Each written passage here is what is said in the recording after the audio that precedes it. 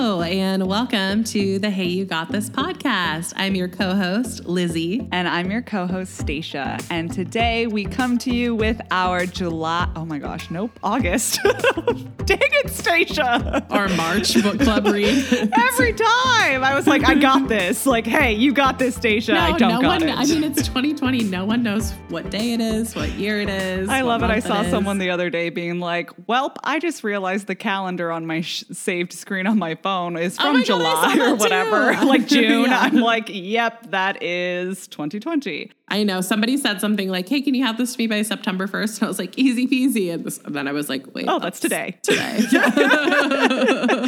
Pretty much. Okay, so corrected. We are here discussing our August book club read, which is 10% Happier by Dan Harris. And if you haven't read the book, but you are still joining in on this episode, there are going to be plenty of good discussions had within this conversation about mindfulness, as well as what he talks about in the book as really being a approachable way to go about mindfulness. I don't know about you, Lizzie, but I really liked kind of his no BS, like leave behind all the gurus that are telling you all this stuff, and just his real honest approach to all the questions he had that came up on his journey towards mindfulness. Mm-hmm. And so there was just so much about this book that I really enjoyed, and I'm really excited to discuss it with you as well as discuss just mindfulness in general. Again, I know that's something we both care a lot about and how we try to go through life with more mindfulness. So stay tuned, guys. This conversation's going to be good. It's going to be Gucci. No, I really liked it because Stacia and I are pretty woo-woo and we get like into the woo, but it definitely, like, I wasn't always like this, and I know you weren't either. And I thought this was a really good book for anybody who maybe isn't super woo-woo or is curious about mindfulness, because his journey, if you will, and his approach is super relatable. He brings up, all of the comments that he got from his friends and his loved ones that I think like I could relate to a lot. And it's just, there's not, like Stacia said, a lot of gurus or a lot of the ethereal stuff. He really just focuses on the facts and his own story, which I thought was really inspiring. Yeah. And one of the biggest surprises for me from the book was not understanding the lives of news correspondents and the crazy things they see and do in their life. I was like, dang, you live a really exciting, interesting, fascinating life where you get to talk to so many interesting people. Totally. And so that was just a fun insight. When he started off talking a lot about who he was and his job, I was kind of like, okay, when are we going to talk about mindfulness? We get it, dude. Yeah. But it was actually really interesting to kind of get that sneak peek into the day in the life of somebody that works for a news station. Okay. So I had the same thought process when I was listening to it. So for those of you who are like, who the fuck is Dan Harris? Dan Harris is a newscaster who works for ABC News. He's been on like Good Morning America and Nightline and all of the big programs, but he, in his 20s worked his way through like working at really small news stations, which is usually how you get your start in news media, working at some place that is just like bottom of the totem pole, no listeners, and then worked his way into being at the actual network, which was ABC. And so he really starts out the book telling about like his whole career path and his background. And I thought the same thing too, Stacia. I was like, okay, dude, like stop. We get it. But it ends up making so much sense and being so relevant because you realize his job is so stressful and he is so hard on himself and such a high achiever. And he cues it up really nicely for why people like that need mindfulness, which I really liked. Yes. I don't have anything to say. Okay, cool. So I'll tell a little bit more about his story. So he, was really intense throughout his 20s. He did reporting in like areas of war in the Middle East. That was so wild to read about. So I was like, oh my gosh, you would have PTSD. Right. Like, of course you're stressed out. And he was doing a lot of really hard drugs and just like, working hard and playing really hard too. And he was in New York, which is like known classic. For Stacia. You live there. I know it's like the work hard, play hard, like classic news, traditional media mentality. And how this all culminated is he was on air for Good Morning America, presenting on the news, and he had an on-air panic attack. And when you're in the news like that, there was like no way for somebody else to take over. He just had to keep going as he's having this highly televised meltdown. And Stacia, I don't know if you watched the video of his meltdown because it's like available for everyone to see. I meant to, but I didn't get around to it. I've watched it and it's interesting because it's like, I know for him, it was a really intense moment, but as you're watching it, it's not like I think people think that panic attacks are this like really visceral, extreme physical and emotional experience. And that you can see.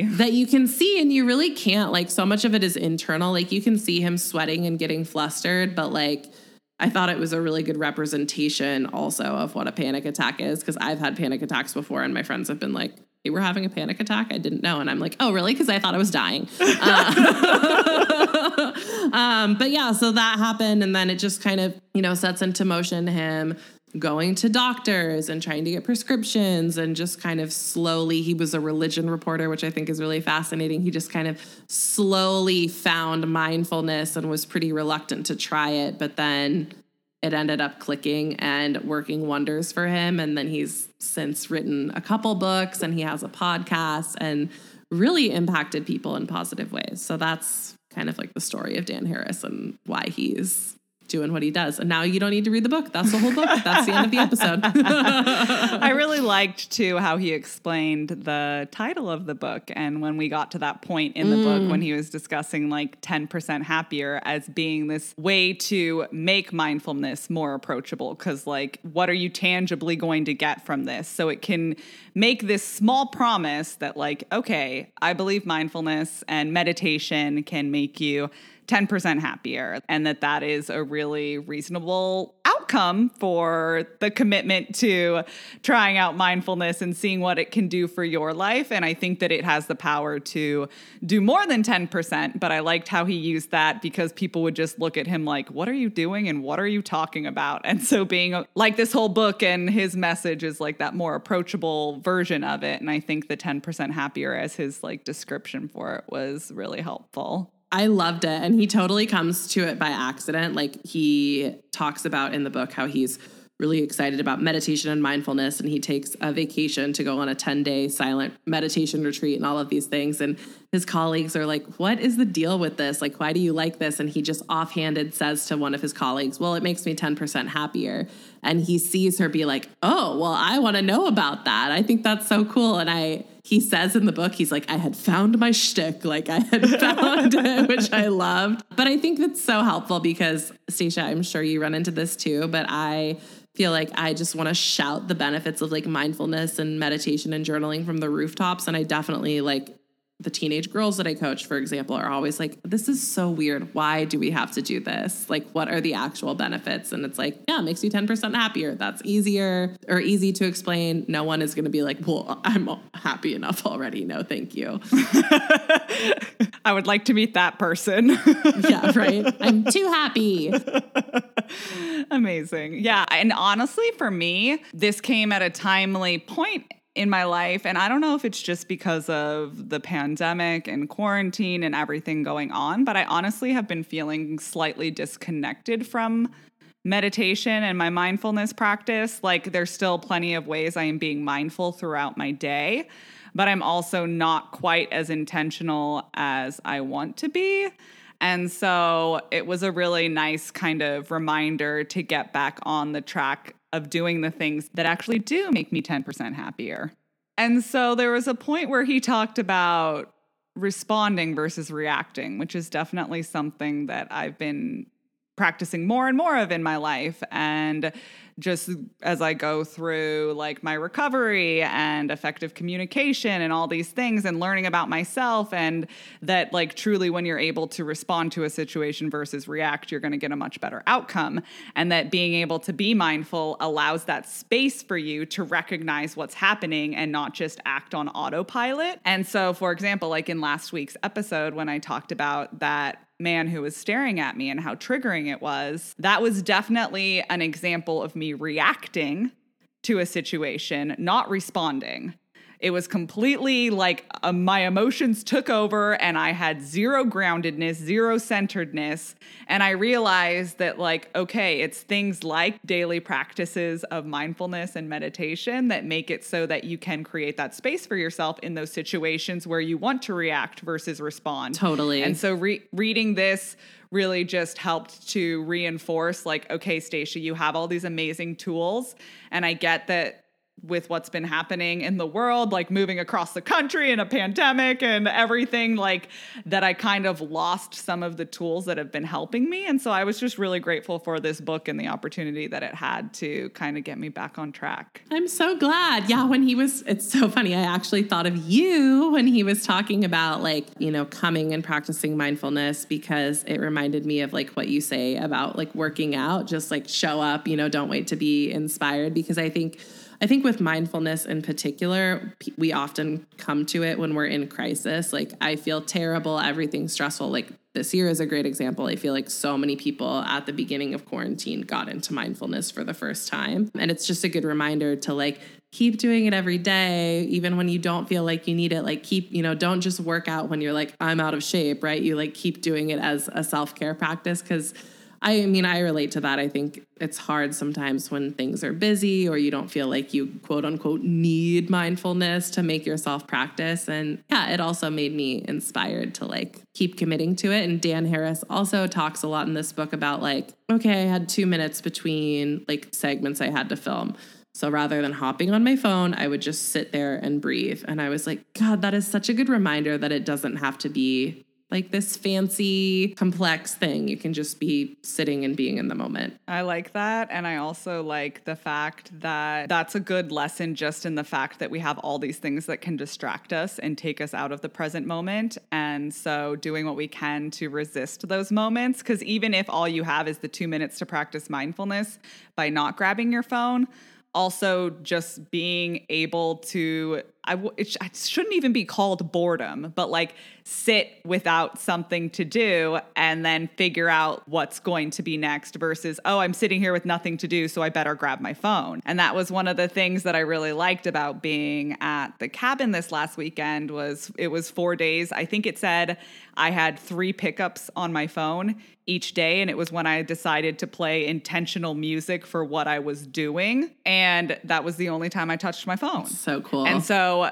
there would be moments where I'm like, okay, like I kind of have done the things I felt like I wanted to do up until this point. So what am I going to do now? And I was like, just be here. Like, that's interesting. Yeah. And sometimes it led me to pick up my book that I'm reading and read the book, or it led me to go sit outside and just watch the trees and the wind blowing through them and the birds flying around, just allowing me to be more present in the moment. And so I feel like this book was really just timely as a reminder of we have constant distractions in our lives. We have so many things wanting our attention, so many ways that we can give our attention and our time to. And I find myself, the more and more I'm on my phone, the more anxious and not mindful I am, which is so wild to me because it just made me come to a lot of realizations having the time away from my phone as well as reading this book. I was like, my phone is a huge source of mindlessness in my life. And how do I want to proceed now that I know this? And I mean, I've known it, but having 4 days away from it, it was like, okay, Stacia, iconic, yeah. I wasn't mindlessly eating. Like I literally ate when I was hungry. Wow, what a concept. And I didn't realize how often it is where if I'm like staring at my phone for an hour, then I go and like eat whatever I want and I am not paying any attention. And so having that disconnected time to really be with myself, it just really was like, oh wow, mindfulness is real important. And I obviously like my whole coaching program is like a mindful approach to fitness and eating and all these things. So it is something that I do on the daily, try to intentionally include in my life. But it was perfect timing for this book and for the retreat and for the mindfulness practice and just to remember like, oh my gosh, this actually is really important in my happiness and my contentedness and like reducing my anxiety. Well, and I think you made a really good point too of like when we're not on our phones, like we feel more like ourselves. And also that like you can always be learning about mindfulness. Like you're saying, you're like, I teach people about this, but like there's always more layers. And I like, was aware of that, but reading the book was a really good reminder for me of there's like all of these different types of mindfulness and there's all of these different ways that you can practice. And so it's really not something that you're like, well, mastered that, time to move on. Like there's always new things that you can be exploring. I mean, it's like fitness or anything these days in like the age of technology of just like the learning and the work is never really done. But you mentioned your retreat, Stacia. Do you want to tell us a little bit? Because I feel like it's super relevant to the book. Do you want to tell the class what you did? Yeah. So in case you missed out, I spent 4 days at this cabin in the woods outside of Spokane, this gorgeous cabin. Like, oh my goodness. So such stunning views surrounded by the trees and nature and no running water, no electricity, no reception, just me, myself, and I, and a good book and a hammock and some food. And I spent a lot of time. I created little kind of intentional, I don't even want to say like shrines because that seems like I'm worshiping something, but I wasn't. I would just had like set up different things. Like I brought pictures of me as a child with like the affirmations that I tell my inner child, because a lot of the work that I was doing was for reconnecting and healing my inner child. And it was really cool because I realized just in the act of setting aside the time and creating that intention and making the space for me to reconnect with myself was like in and of itself a gift of healing. It wasn't just necessarily the time spent at the cabin. It was literally just the act of creating this for myself was like a small way to add to my healing. And it's not like there were huge moments of like, aha, like my life has changed forever, but it's just one of those things where I was able to get a lot out of it. I was able to connect a lot with myself and kind of come back with more ideas about how I want to intentionally show up in my life, as well as I wrote a lot of letters that it's actually funny. I went through an entire pen of like the entire ink of one pen. That's like so impressive. Which like they're my favorite pens. So I mean, they're not like meant to last forever, but it was just, I did a lot of journaling to see, checking in where I'm at, how I'm feeling about being there and what's going on for me, as well as I wrote so like I said, I was there to do amends with myself, but also there were a few people that I was working on making amends with. So I wrote some letters to some people.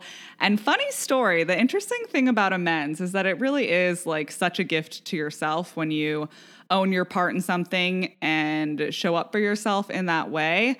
And I think a lot of times it can feel like disempowering to apologize to someone, especially someone that might be difficult to apologize because you think they also did something wrong. But there is such power in giving yourself the gift of taking responsibility for your life and freeing yourself from your role in any part of a relationship, either going sour or like things not working out. Because one of the letters that I wrote was to an old friend who I honestly don't even remember what really happened with what the fallout was, but I wrote to her my letter and then I messaged her and was like, hey, can you give me an address? Like I have something that I wanted to send you. And she went and sent me this really nice message and was like, I am so sorry for everything that happened.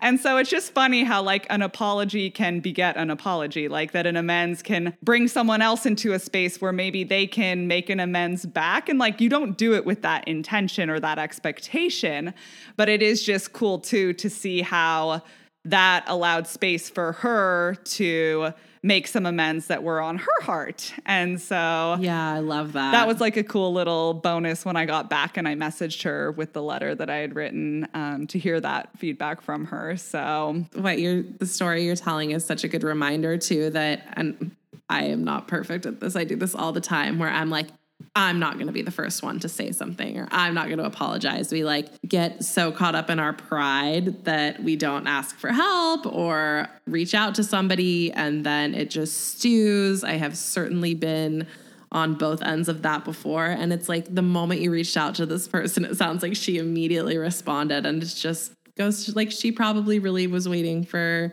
that permission to be like, yeah, I do want to talk about this. So everybody go apologize. Go make your amends. But it is a good reminder. Like sometimes I've had to work through this too, of like you don't need to be like the prideful person. Sometimes you need to be the bigger person or the person who like initiates it. And that can be uncomfortable, but it's also really, really brave and really, really cool. So I'm so proud of you, Stacia. It was really, really a special gift and treat to myself. And yes, like tears were shed and like there were times where it was difficult, but at the same token, I really feel like you even said in the last episode, like having solo retreats and little solitude moments are so important. And it's something that I highly recommend, even if you don't feel like there's anything you need to face right now, but maybe if there's just like you feel disconnected from yourself, finding ways to offer yourself moments of solitude, even if it isn't a whole retreat or whatever else, finding moments where you get to reconnect back to yourself is like so important. And it's something that I'm realizing I need in my life because otherwise I get swept away by the hustle and bustle. So like removing myself from my routine to really figure out what's important to me. I love that. I was able to come away with a lot more takeaways beyond just the amends. It was just like a really cool retreat for myself. Yeah. And I think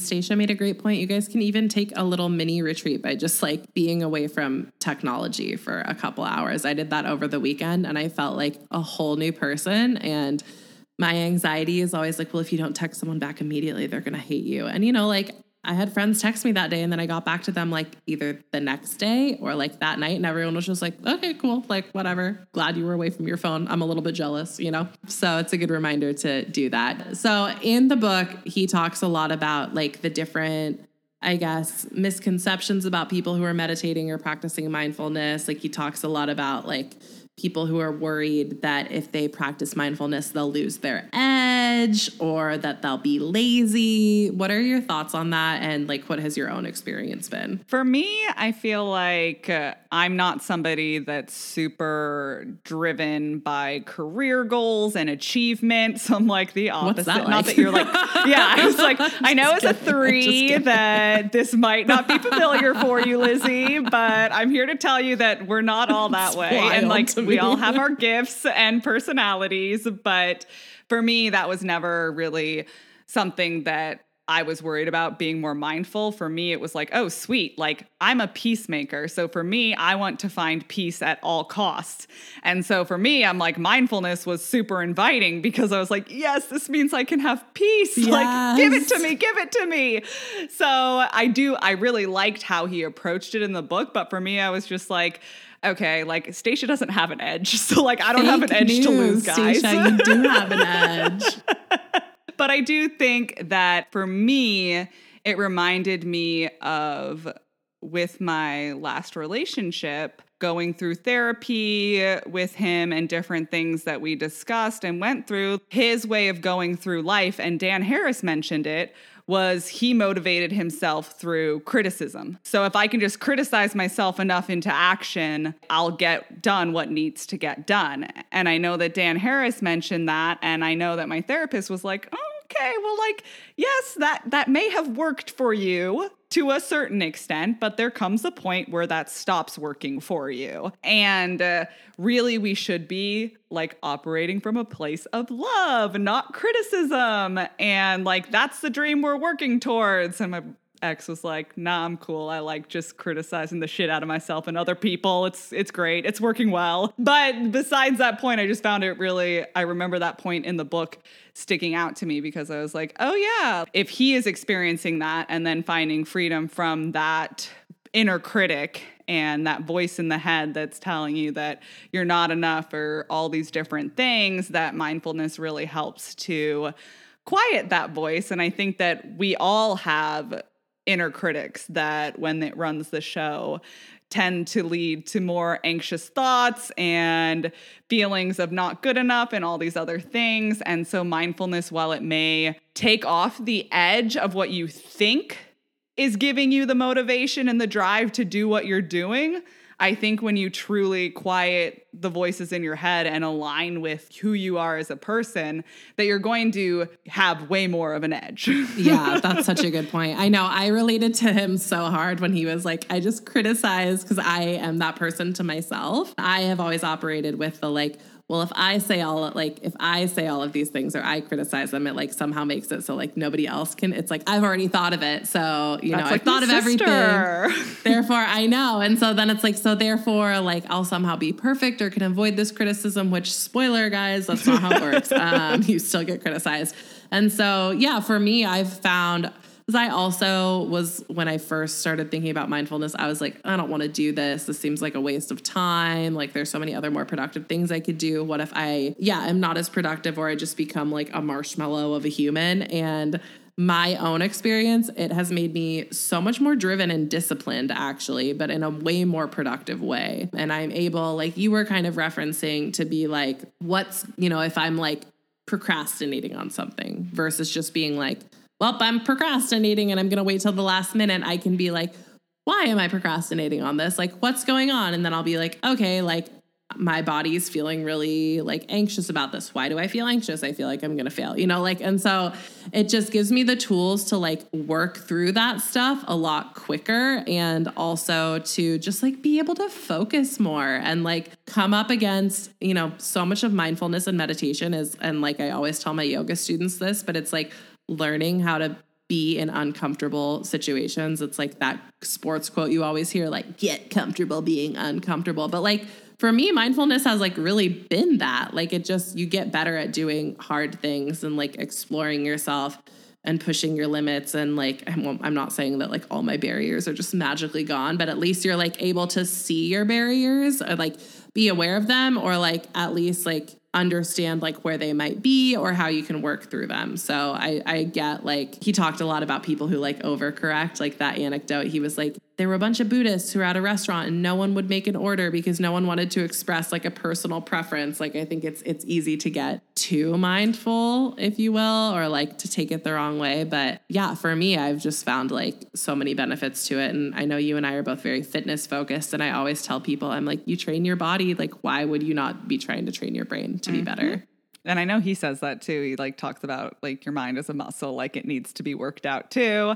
And I think, like you mentioned, one thing that I really like about mindfulness is that it gives you the opportunity to be curious instead of critical. So like as these feelings come up, as these thoughts come up, like you said, you ask them questions, like you get curious about it, as opposed to either A, pretending like they don't exist because guess what, they do, or B, criticizing them that they shouldn't exist because guess what, they do. And that I love the idea that mindfulness creates this curiosity instead. And like, I feel like curiosity comes without judgment, and that like, ideally that's how we are approaching our mindfulness, and like the thoughts that come to us and the feelings that we're experiencing, that we're able to detach the judgment from it through just, what is it here to tell me? Why am I feeling this way? What's coming up for me? And why might this be coming up for me? Because even when I was in my super reactive state, I know that my practice this far has gotten me to a place where I at least recognized pretty much immediately that I was in a reactive state.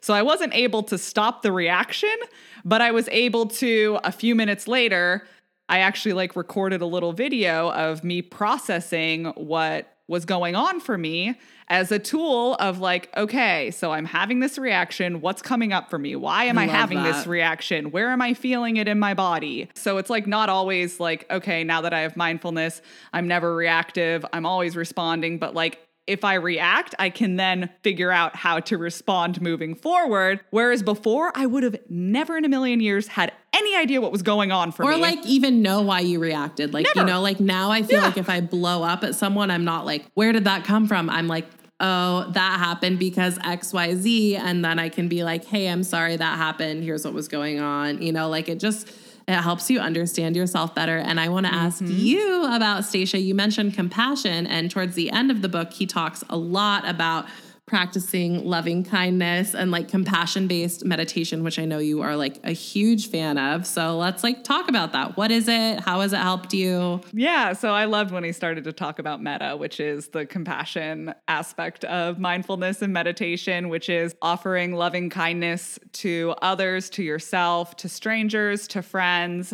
to people that are not sitting too happily on your heart, that are causing problems in your life that may be hard to offer that compassion to. And I thought it was so interesting, his perspective on that being a challenging aspect of mindfulness for him. He's like, oh God, compassion. It's like so hard. Yeah.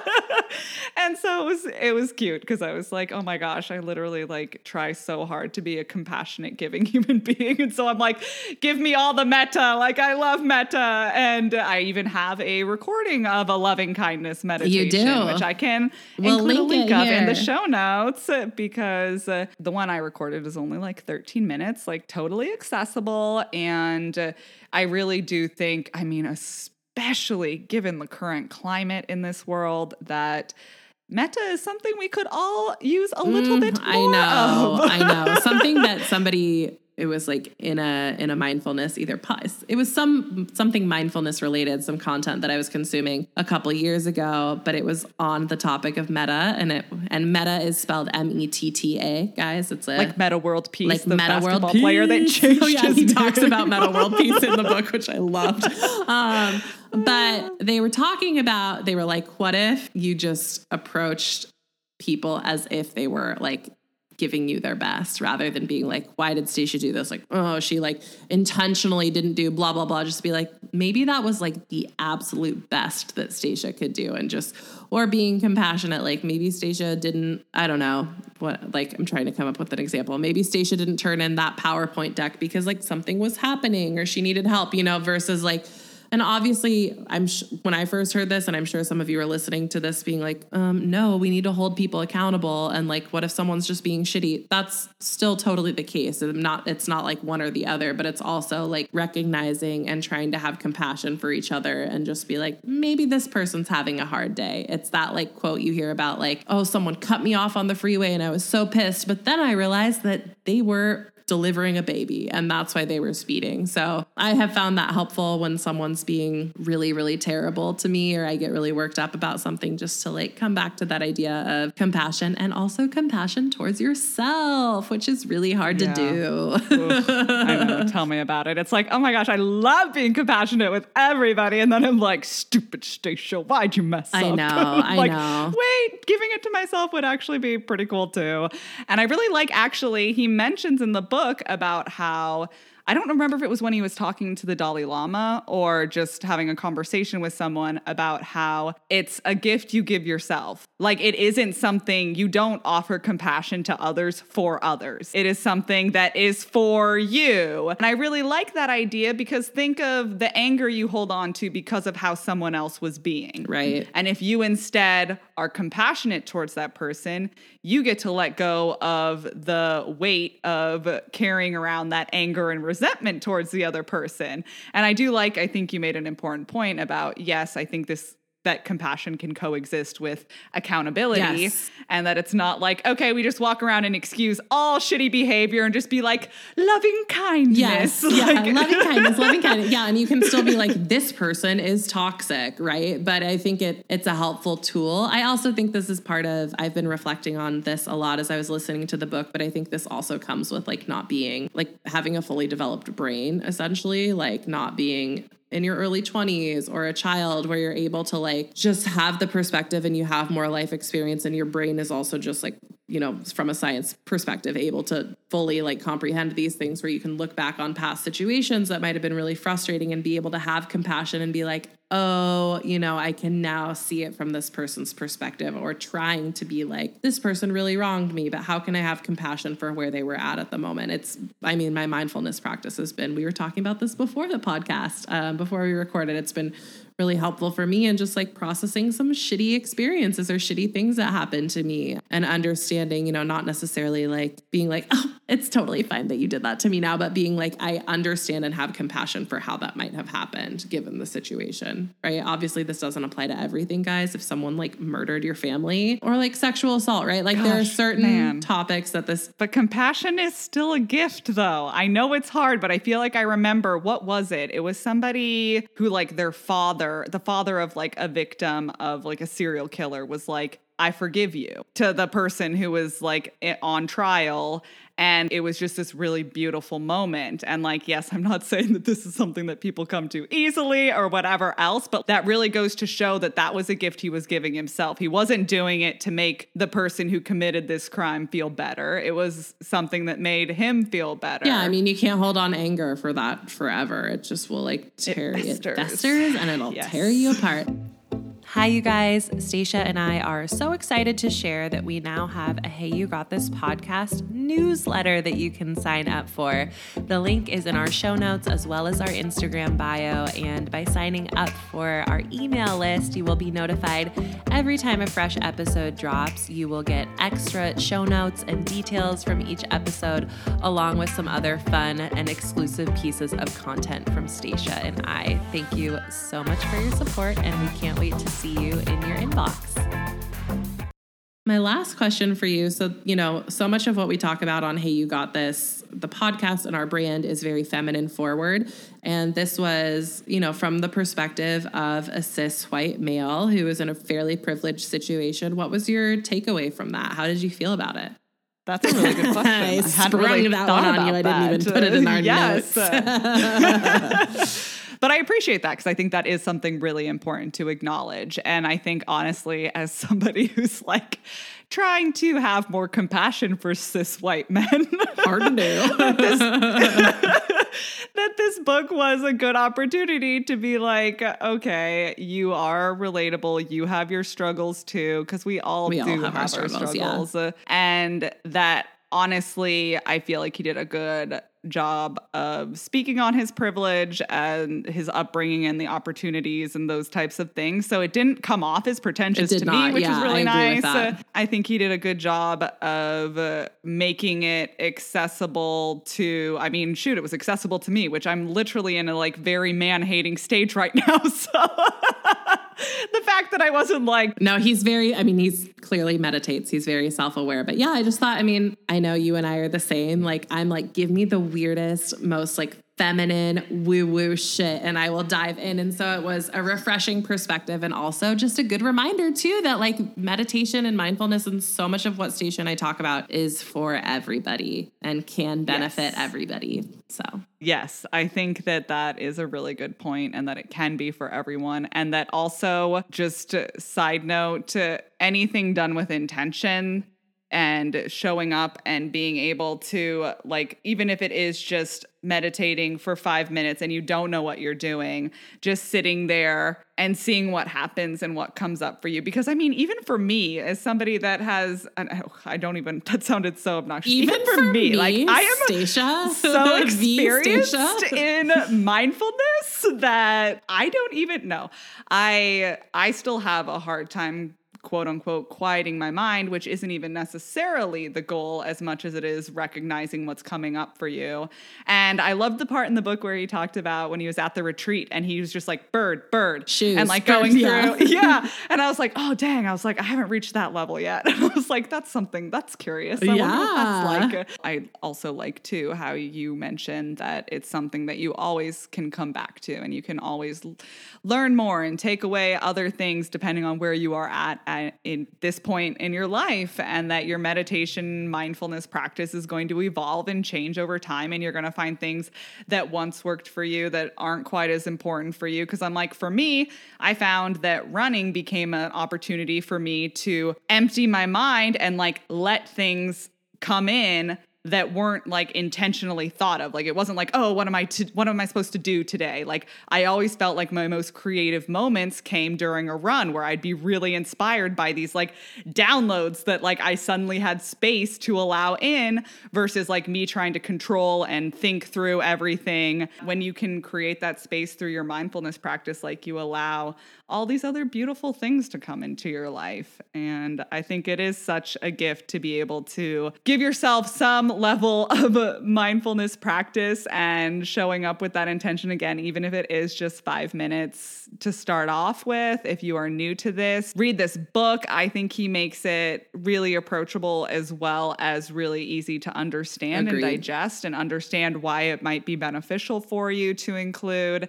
And again, like I do love the woo-woo stuff. And it's funny reading this like juxtaposed to women who run with the wolves, because like that feels like one of the most so woo-woo, yeah. but like in a gorgeous, beautiful, like feminine, tuning into who you are and your natural feminine awesomeness. And so it's funny that, I mean, I can read both and get so much from both of them about how I want to show up in my life and create practices that work for me. I love that. Yeah. I always describe mindfulness to my friends who are like, oh, I don't get it. Is I'm like, it's like a video game for your brain. And once you unlock one level, you can't really go back with mindfulness, right? Like once you're aware of it and once you know it, it's just always there. You don't like unlearn it. And so it just keeps getting better the more that you guys do it. And also saying that for myself, because I have not meditated for a while. So I'm going to do that right after we get done. Right? I know. Okay. Well, quick side note. You're the one that mentioned it, but I have downloaded Insight Timer and I've actually really been enjoying it. I like Insight Timer a lot. Yeah. And it also tells you little things like, oh, like this is your 3rd day in a row. And I'm like, okay, yay, cool, Stacia. And it like tracks how many minutes you have. So if you want to like, I mean, I'm not super into like organized tracking of things, but it is just kind of fun to be like, oh, I am consistent, like cool. And they have a really wide variety of like all kinds of different types of meditation. Yeah, you can add, like, there's so many different things you can find, and they add stuff every day, which is great. We'll link it in the show notes. It's one of our favorite meditation apps, guys. They have like talks and stuff too. They have all sorts of stuff. I have this one that I tune into when I'm like doing my makeup, which happens like once every 2 months, or so once a year, yeah. whatever else. But that just is kind of like an uplifting tune into your higher self and all this stuff. So they have like other things beyond just sitting and meditating too that I've just found they have really helpful. good sleep sounds too that I listen to when I can't fall asleep, that I highly recommend. Do it, guys. Stacia, what is your yay for the day? So I feel like the obvious one would be like, oh, I had this amazing retreat. But honestly, today I am grateful for the fact that last night I slept through the entire night, which no is spiders. Like, I mean, there was spiders this morning and spiders last night. There's always spiders. But in spite of the spiders, I was able to get a full night's sleep, which I mean, my sleep is something that is very important to me. I like to feel well rested. I prioritize sleep in my life because I know that's how I can show up best in my life. But that being said, I'm somebody who struggles to sleep through the night. I've had bits and spurts where I can do like a night or two, but they haven't happened in a long time, I would say in a few months. And so like this morning I woke up and I was like, oh my gosh, I didn't wake up in the middle of the night and like go pee, or I didn't wake up in the middle of the night and like toss and turn for a little bit. Like I literally got all my REM cycles and all the good things from sleep. And it's something that has been on my mind all day that I was like, yes, I got a good night's sleep, which that's so that great. Is my yay. I love that. That's a good one. What's your yay for the day? My yay for the day is on Mondays, I do this project with our friend Lisa, who we went to high school with, called Speak to the Manager Monday. And it's just to inspire it's incredible political activism and education. And I have been, which I think is a really normal like evolution, but when you get into mindfulness and meditation, it's like a natural step to also be exploring philosophy, which I studied in college. But I have been getting back into it lately in the lens of logical fallacies, which is just like illogical argument structures that don't actually make sense. And so people are really good at those. Yeah, people are, I mean, Facebook expert level comments are a great example of like terrible fallacies and arguments. But I have been thinking about it a lot lately and just like nerding out about it. And I was like, I don't know if anyone would be interested in this, but I'm just going to like write a blog post because I have a blog. I can just like write about things that I'm interested in. And I like put some videos in, and it has been like my most popular blog post in months. Dang. Like it is. And people are like sending me messages, and they're just like, nice. I've learned so much from this. And my whole like idea with putting it together was, we're all having really intense conversations right now. And it can be hard to have like an argument or a conversation with someone in person or on the internet and be like, this feels off, or like something isn't landing and I can't figure it out. And there's a lot of reasons that might be happening, but sometimes it's because someone's argument just isn't structured in a way that makes sense. And so I'll link it in the post, but it's Please like, do. I never, first of all, ever thought that I would be writing about philosophy like for fun, but I just am so interested in it now. Of course, I wasn't interested in it when I was like paying so much money to go to school and take classes on it, but Classic. That's another topic for another day. Yeah. And as I was writing it, I was like, no one's going to be interested in this. This is like such a niche topic, and the response has been incredible. So that's my yay for the day. I've just been really like excited to get to nerd out about this and to see so many other people who are like excited about it too. I just think it's an important thing for us to like educate ourselves on, is how we can better communicate with ourselves. I freaking love it. And I saw that, and I have not gotten a chance to read it, but now I'm going to hang up from this call and recording and go read it. Go read it right now, Stacia. I'm just kidding. Well, before you get off and read my blog post, Stacia, will you share what our book read for September 2020 is, our book club read? Yes, we are going to be exploring The Body Is Not an Apology by Sonia Renee Taylor. And I don't know about you guys, but this has been something that I feel like is a long time coming with a large female audience. I think we all have moments of shame and feeling like we need to apologize for not only our existence, but for our body's existence. And so I'm really excited. I've only just begun this book, and I know Lizzie's already read it, but it just felt like we talked about it last week, and it seemed like a natural fit for where we're at. And I'm really, really super excited. I have it on audiobook because, like people said, it's like so church. Good on audio. And I also love that she includes, as somebody who like, as I edit this podcast, it's funny to hear her read it, and she includes some of her mistakes. And I don't know if she like includes all of them, because if it's all of them, like she's made 2 so far. And so I'm like, you're an incredible reader for the fact that you don't stumble over your words. But I appreciated that she recorded the audiobook herself, as well as kind of included the human side of her reading through it, and sometimes not always getting it perfectly. But I think it's going to have a really important message that I know is going to resonate highly with me, and that I hope resonates with y'all. Yeah, I'm excited to read it. And as always, we encourage you guys to